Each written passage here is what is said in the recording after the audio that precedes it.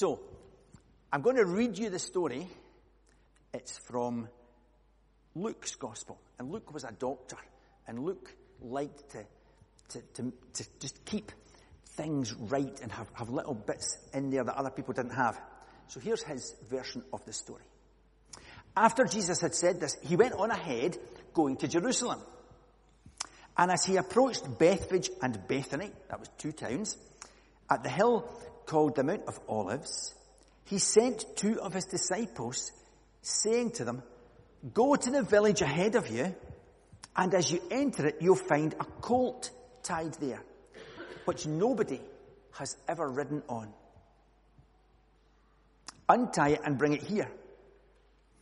If anyone asks you why you're untying it, just say, 'The Lord needs it.'"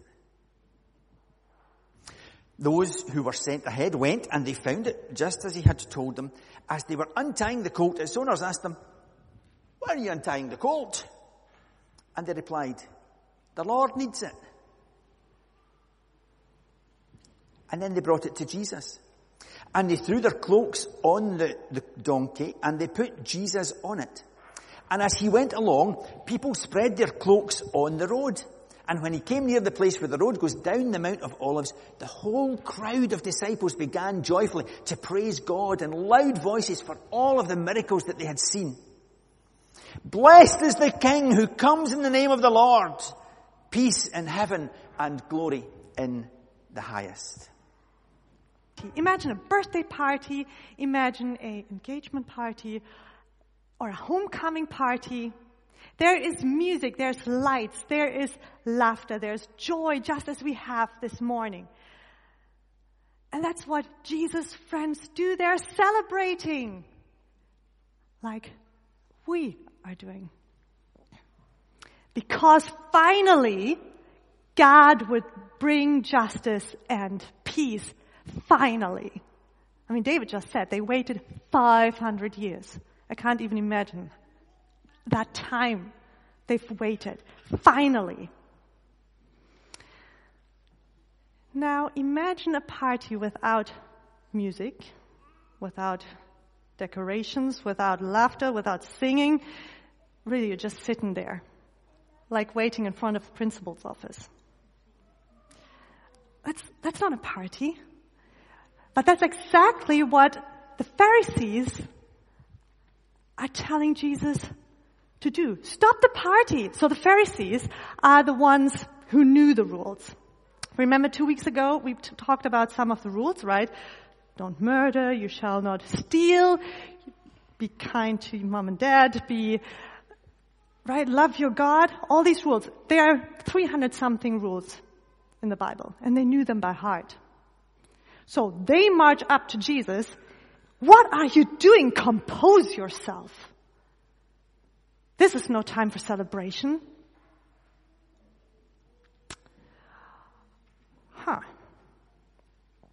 The Pharisees are party poopers. That is a term. So, and in response, Jesus gives a bit of a riddle. He says, well, if they don't do it, the stones will cry out. If they don't shout, if they don't praise, the stones, the rocks will cry out. This is for the wee ones among you. I know the older ones can answer this easily, but is a stone a living thing? Or is it just a thing? Is it something alive, or is it just a thing? It's just a thing. I mean, have you ever heard a stone sing, breathe, see it thinking or feeling? I mean, I could just kick it and would do nothing. It's a thing. So whatever does Jesus mean by saying, well, if they don't do it, then a rock will cry out. The rocks will cry out.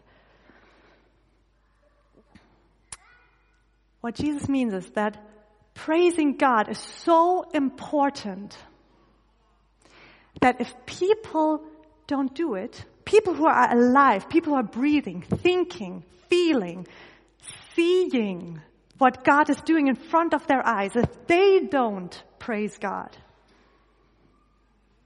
then something that is a thing, something that is dead and silent, will need to come alive. God's creation will come alive and shout.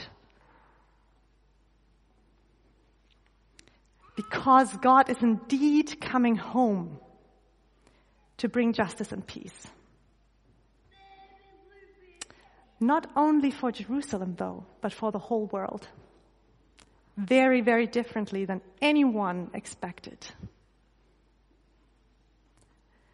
We're going to hear about that next week, more about this. But celebrating God is a big part of this whole believing thing, this whole believing business.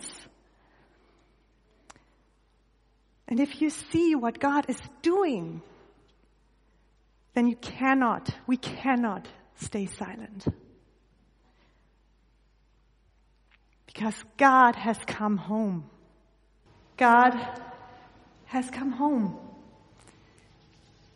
And He brings justice and peace, and that is worth celebrating every day of our lives.